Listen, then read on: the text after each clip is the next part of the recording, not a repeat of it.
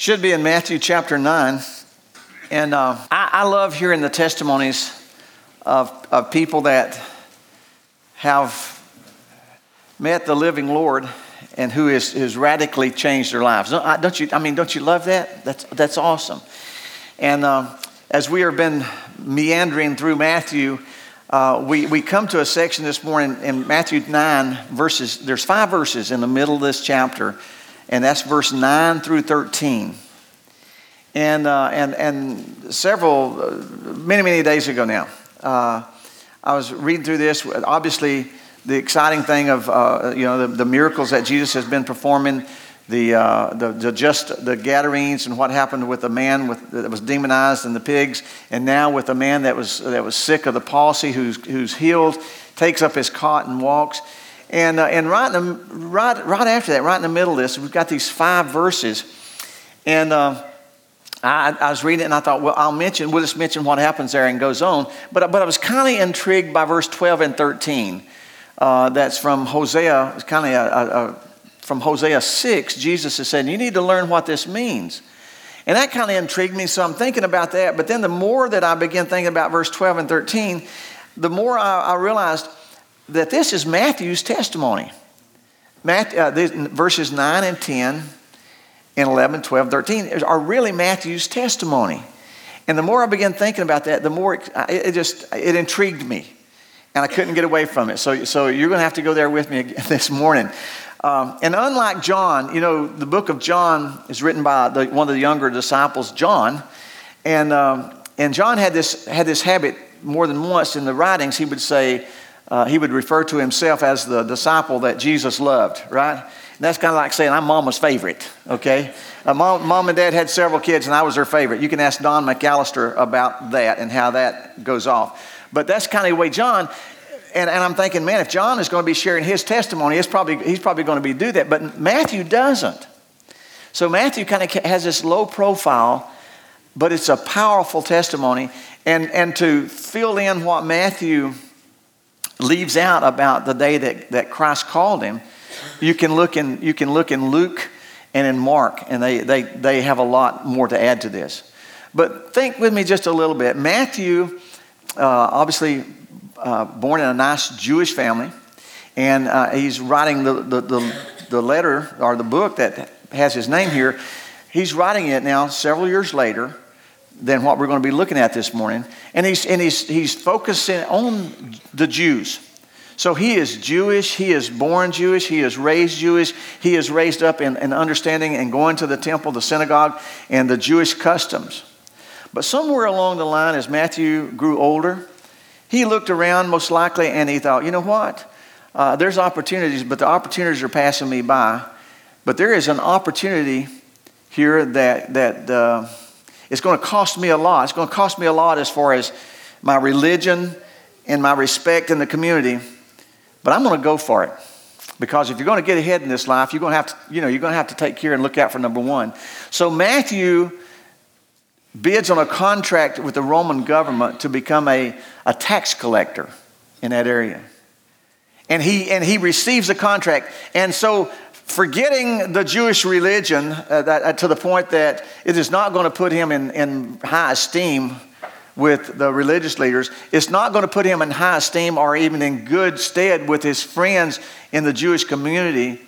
But Matthew accepts this contract. And the way it kind of worked is the Roman government would levy a tax. A certain amount of money had to be collected from a certain area among the people there.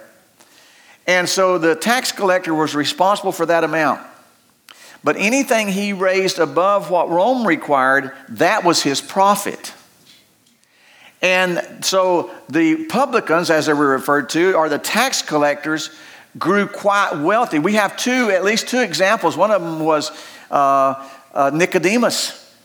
And we see how Nicodemus was a little feller, that climbed the tree, and Jesus goes home with him. And Nicodemus he gives us insight because he had Zacchaeus, not Nicodemus. Zacchaeus was a wee little man. Zacchaeus had gotten rich at the expense of the people. And so under conviction, Zacchaeus said, well, Lord, I'm going to restore back that which I took by, the rough way, or by hook or by crook. Well, Matthew accepts that, and Matthew now is on his way to becoming wealthy. He's on his way to getting his bite or his piece of the pie of the life. And forget the religion, forget friends. He don't need them. He'll make new friends anyway. So that's where Matthew is. And he's busy in his career, but there's kind of a popular movement that begins taking place, and there's word about a young Jewish rabbi, a young Jewish teacher that now is going about, and he is the word is that miracles are following him. The word is that and that he is teaching like no other rabbi has taught. And I'm convinced that Matthew, somewhere along the line, hears and goes and listens, and he begins to he kind of is being very drawn to this man. The fact that he listens to him, we know from Matthew recording in chapters 5, 6, and 7, the Sermon on the Mount in quite detail. And in there, it must have been a little bit confrontational for this young carpenter turned rabbi as he preaches, "Blessed are the poor in spirit, blessed are the merciful." And as he's talking about this for this other young Jewish man who is anything but merciful now. I mean, you just don't be a tax collector and be merciful at the same time. Okay? It just didn't go together. Tax collectors wasn't known for if I can't pay the taxes, I just apply for a deadline. It wasn't that kind of thing. Someone told me a joke this week about it. Said, did you hear about the IRS agent that called the church and went to see the pastor? And he went to see the pastor, and he said, Pastor, he said, we're just here to investigate so-and-so. Jones said, we're looking at his taxes, and he says that he contributed $50,000 to your church last year. Is that true? And the pastor looks at him and says, I'm sure it will be. This Matthew here was known. I'm sure there was times he pushed his weight around. There's times he pushed his authority around. He collected the taxes, and if it cost people their money, if it cost people their livelihood, that was their tough luck. He was not known as a merciful man, but he was making his living. He was making his money, but he had heard this strange teaching. And in Matthew chapter 9, let's read it, and we'll kind of work our way through it. Matthew 9:9, and as Jesus, remember, he's just now, the account here, he's just giving the story of healing the man of palsy, probably in Capernaum, in that area. And verse 9 says, and Jesus passed forth from there, and he saw a man named Matthew sitting at the receipt of custom. Now, this was Matthew, where Matthew worked. He was sitting where he was collecting the tribute, the taxes. Jesus goes to where Matthew is working. And he says to Matthew, he says, you want to change careers? And remember, Matthew has forsaken and given up everything to get where he could get, because he was going to get that which was coming to him. He was, forget it. I don't need people. It was all about him. But Jesus sees him and he says to him, follow me. And what's amazing is he says, and he arose and followed him. If Matthew was telling a story, he said, I was sitting there, and he said, I was collecting the money, and every time I collected so much money, I put some over in my stack, the rest was in the wrong one. Some was in mine, and I was doing quite well. But then this young rabbi came and asked me to follow him. Now, there's something you need to know about a rabbi. A rabbi was a pretty esteemed and honorable position among Jewish families. Matter of fact, any mother or any father would have probably been proud to say, hey, my son is going to be a rabbi. He's studying to be a rabbi. I mean, that's one of the things, if you go to the beauty shop or if you go to the grocery store, you drop that information. Hey, I didn't know if you know, but our boy is studying to be a rabbi. And the way that you become a rabbi or became a rabbi is you did that by following another rabbi. You apprenticed under them. And each rabbi had their way of teaching. It was kind of a unique teaching. And it was known as their yoke. That was the method that they taught by. Now, it was interesting to me when I read this. And of course, you read things in commentaries and you think, yeah, I don't know if that's true or not. So I follow up on that and did some research, and it was true. And so as I think of that, it would make a lot of sense to me later on in Matthew chapter 11, I think it's verse 29 and 30, where Jesus says this. He's talking about his yoke. Wait till we get there. In Matthew 29:11, a little bit, well, he says, take my yoke upon you and learn of me. And this is his method. He said, for I am meek and lowly in heart, and you shall find rest unto your souls, for my yoke is easy and my burdens are light. And I'm sure that Matthew has not only heard him teach, he may have heard that someone has said that this teacher's method is one of light burdens. It's one of peaceful heart. It's really a peace. This guy's talking about a peaceful way of living. There was something, I believe, that was so intriguing to Matthew, the Levite, the publican here. Not Levi, but Matthew, one place he's called Levi, but that when Jesus says, follow me, Matthew got up and followed him. It was a call to become a follower of Christ. And that day would change Matthew's life forever. There's something about an encounter with the living Lord Jesus Christ that changes us. That changes everything about us. Now, look what happened. Luke tells us, verse 10 says, it came to pass as Jesus sat at meat in the house. Mark and Luke tell us that it was Matthew's house. So I'm convinced that what happened is that when Matthew got up to follow Jesus, he said, hey, come, you got to come to my house. I'm going to throw a party. I mean, this is the best thing that's ever happened to me. You've given me an invitation now to learn of you and to follow you. And Luke says, Luke has this way of, I guess he just gets excited. Luke says it was a great feast. Okay? So Matthew, he shells out the bucks. He shells out the money. Go get the best lamb chops you can get. Get all the food that you can get plenty of wine, get plenty of stuff. We're having a party.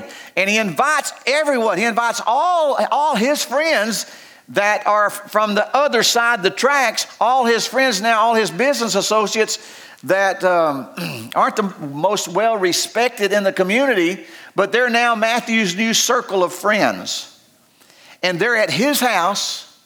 And Jesus and his disciples are invited there, and they're there with him. Well, verse 10 says, it came to pass as Jesus sat at meat in the house, behold, many publicans and sinners came and sat down with him and his disciples. And when the Pharisees saw it, they said unto the disciples, why does your master eat with publicans and sinners? Excuse me. Now, I just thought here, who's got a different translation? Anybody got a New Living Translation here? What's New Living Translation? Read it in verse 11 right there, the last part. Why eat? Why does your teacher eat with such scum? Yeah. Why does your teacher eat with the scumbags? Anybody else got another translation that translates it any other way? Huh? Who said that? I love it. The different once the translation says with these disreputable sinners. Deplorables. That's what that's the word. Yeah, it's exactly, buddy. That's one of the words I had to add with these deplorables. These are don't they know that? Don't he know that? Now you got to know that the Pharisees were not sitting in the table inside. They weren't in the house. They wouldn't have been caught dead in there with that bunch of scum. So most likely they're standing around on the outside, and what they're doing is every time they get a chance, one of Jesus' disciples comes out or something, says, man, you'll come in, they got the best lamb chops you ever tasted. We wouldn't be caught in there. Don't y'all know who these people are? Don't you know what they've done? Don't you know what they're like? And more than that, don't this rabbi know you don't mix with people like that? You know what? His credibility is shot in our community. It's shot in our community. If that's who he's going to come and talk to, if that's who he's going to sit down and eat with, forget it. Don't come to our synagogue. Wow. The reputation of Matthew, this is who they associated him with. Matthew was part of the scum. Matthew was part of the deplorables. Matthew was part of the outcast. Matthew was part of those that had betrayed. He was now working for the oppressive group that was controlling their country, the Romans. He was a traitor. This is who he was. Can you imagine? Somebody, and they're having a party, and they're saying, why are they partying? Well, because Jesus has just asked him to come and be one of his followers. Oh, you got to be kidding me. If he wanted somebody to follow him, he wanted somebody to learn how to be a rabbi. If he wanted a student, why didn't he come down to the synagogue? We got a list of nice young men. And they're doing it the right way, and they're going about it the right way. And we can tell you all about how they keep all the law down to the very jot and tittle. They do that. Where did he find him? Yeah, he probably found him taking somebody's money away from him. Well, yeah, kind of that's where he was. You got to be kidding me. So this is the context now. And you got to remember, Matthew is writing this. Matthew's sharing his testimony. And Matthew's saying the day that he called me, we had a big feast. But there's a lot of religious people around, and they wouldn't come in because they wouldn't get dirty. They wouldn't dirty themselves with us and with me. But let me tell you what Jesus had to say about it. Verse 12 and 13, when Jesus heard them say this, he said, it's not the whole that needs the doctor, but it's the sick. It's the sick. I think about in Revelation. In Revelation, they're talking about one of the churches that he's sending the letter to. Jesus would say, you're naked and blind and poor, and you don't even realize it. You don't even realize it. Now, was he talking about them physically? No, probably not. Probably not. He's talking about the condition of their heart. He's talking about the condition of their life. Here, I'm convinced that Matthew is willing to trade all that. He's willing to get up and walk away from all that, all the money and all the potential, probably because he's been in the tax collecting business long enough to realize by now that even the money that he's got is not buying the peace that he's looking for. And if this young rabbi, whose yoke is easy and whose burdens are light and whose method is peace, if I can find that peace following him, this is not providing it. I'm going to give it a shot. Peace doesn't really have anything to do with how much money you have. It really doesn't have much to do with how much material things you possess. And it really doesn't have a lot to do with your circumstances. Jim has probably been in some of the most horrendous conditions in the world. Lou and Kathy been in third world countries, and there's probably been a situation where you have seen people that had lost everything materially. Jim with a lot in the refugee camps. Lou and Kathy and some of the others of you that have been there on the mission field. Some of the most peaceful people in the world are people that are living in some harsh conditions. Peace doesn't come from the conditions. If you're waiting until everything around you gets right to experience peace, it doesn't come with that. Some of the most peaceful people in the world they're people that doesn't have much materially. If you're waiting till you get enough so you don't have to worry about the next meal or the next, that's really debatable. How much is enough? Because some of the most peaceful people in the world don't have much materially at all. Peace comes from knowing the Prince of Peace. It comes from that encounter, that real life-changing encounter with Jesus Christ. And Matthew has left all that now to come and follow this man, this teacher, and to learn of him. And so Jesus, to those who would be critical of that, Jesus says, hey, y'all don't even realize you're sick, so you wouldn't take what I prescribed for you anyway. But this man realizes he's needing something. And I've come to show him and to offer him that which he needs that money can't buy. And then Jesus continues in verse 13. And he says to these religious leaders, now, again, they are teachers of the law. The Pharisees knew the law. And Jesus goes back to the book of Hosea, chapter 6, verse 6. And Jesus would say to them, they would say, hey, what did Hosea mean when he said this? Hosea 6 says, for I desired mercy and not sacrifice, and the knowledge of God more than burnt offerings. Jesus said, now go learn what that means. Go learn what that means.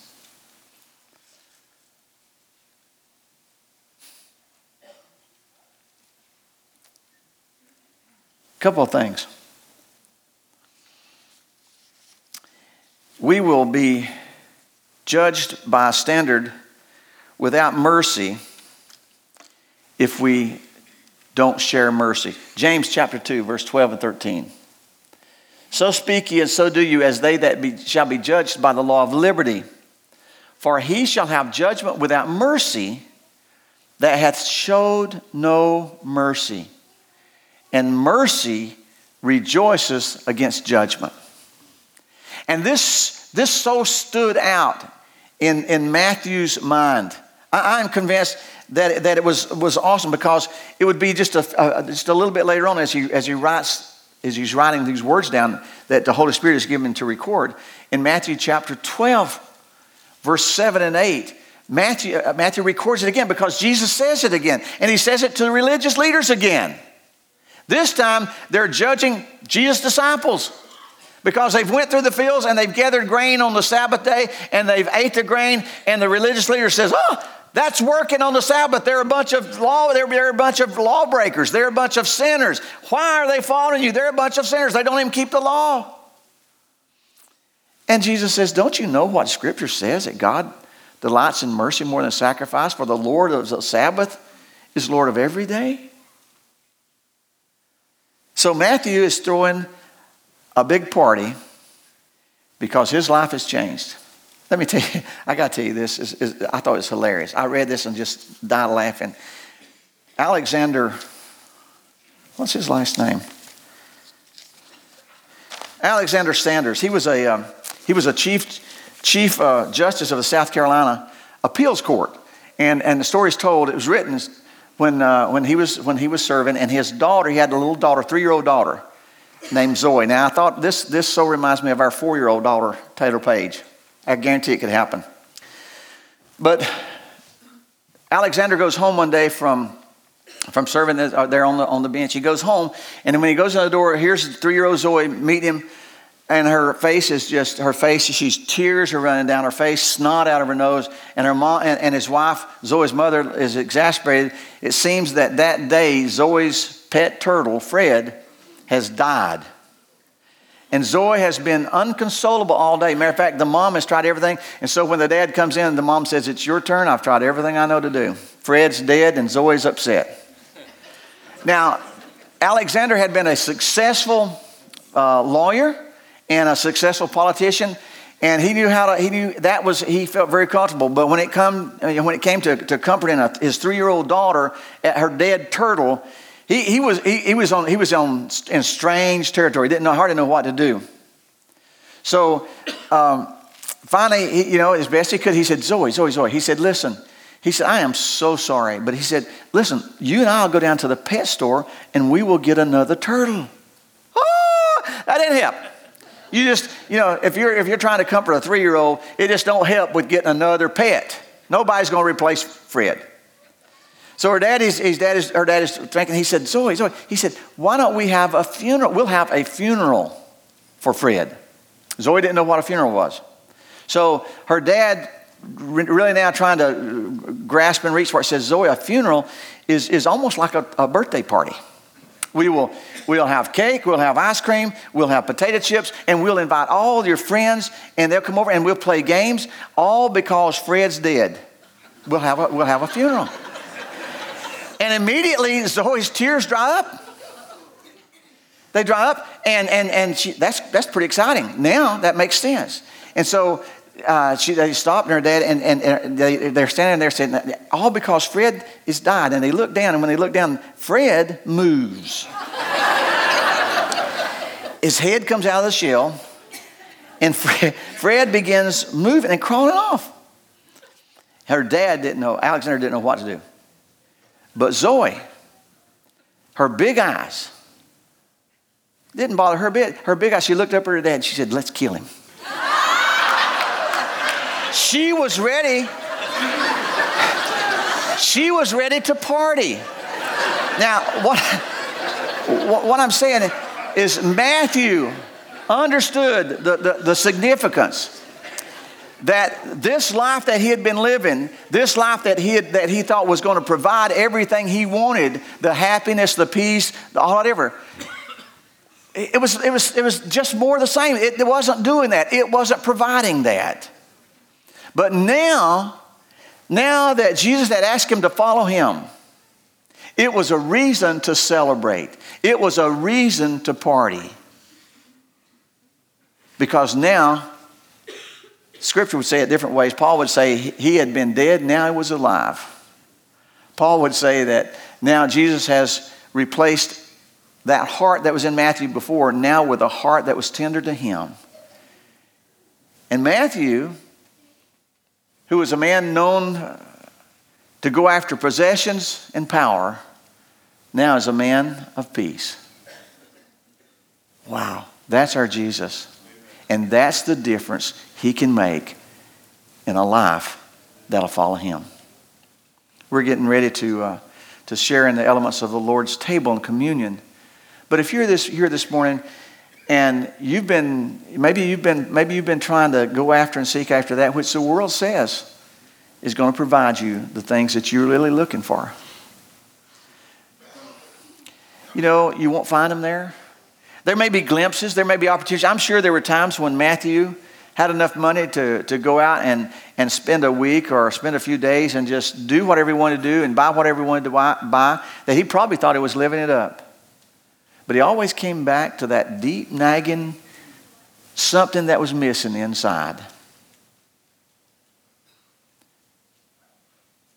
And maybe you're to that point. Maybe you're at the point you've tried all kinds of things. Maybe you've compromised more than you thought you would ever compromise, morally or in other ways, because hoping that would bring you acceptance, bring you love, bring you peace, only to realize it didn't. But then one day Jesus passed by where Matthew was. And he said, follow me. An amazing thing, he got up and followed. I want to hear one day in eternity, I want to hear from Matthew's mouth this testimony. Tell me about the day. Matthew, tell me about that day that changed everything. He can do it for you too. It's the same Jesus. Let's pray. Father, we love you this morning. We give you glory and honor and praise because you are worthy of it. Because you are the God who makes us a new creation. Your word says, behold, if any man is in Christ, he's a new creation. Old things are passed away.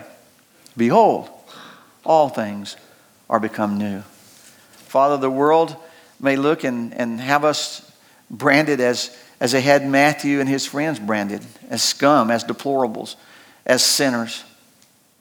But you came to seek and to save that which was lost. And that's me. That's us. Father, your word says that we've all sinned and come short of the glory of God. Your word would even go so much further and say that there's none that's righteous, no, not one. So, Father, for anyone here this morning that's never committed their life to following you, I pray that they'd take the lead of Matthew and just, in their own heart, get up and just say, you know what, I'm going to trust you, I'm going to follow you. I've tried this other, it's not done it, but I know enough about you, I've read about you, I've heard about you, and I believe you can, I'm going to follow you. If that's you this morning, just give your heart to the Lord and say, Lord, you know what? As Matthew followed you, I want to follow you. I want to follow you. Take my life and change it.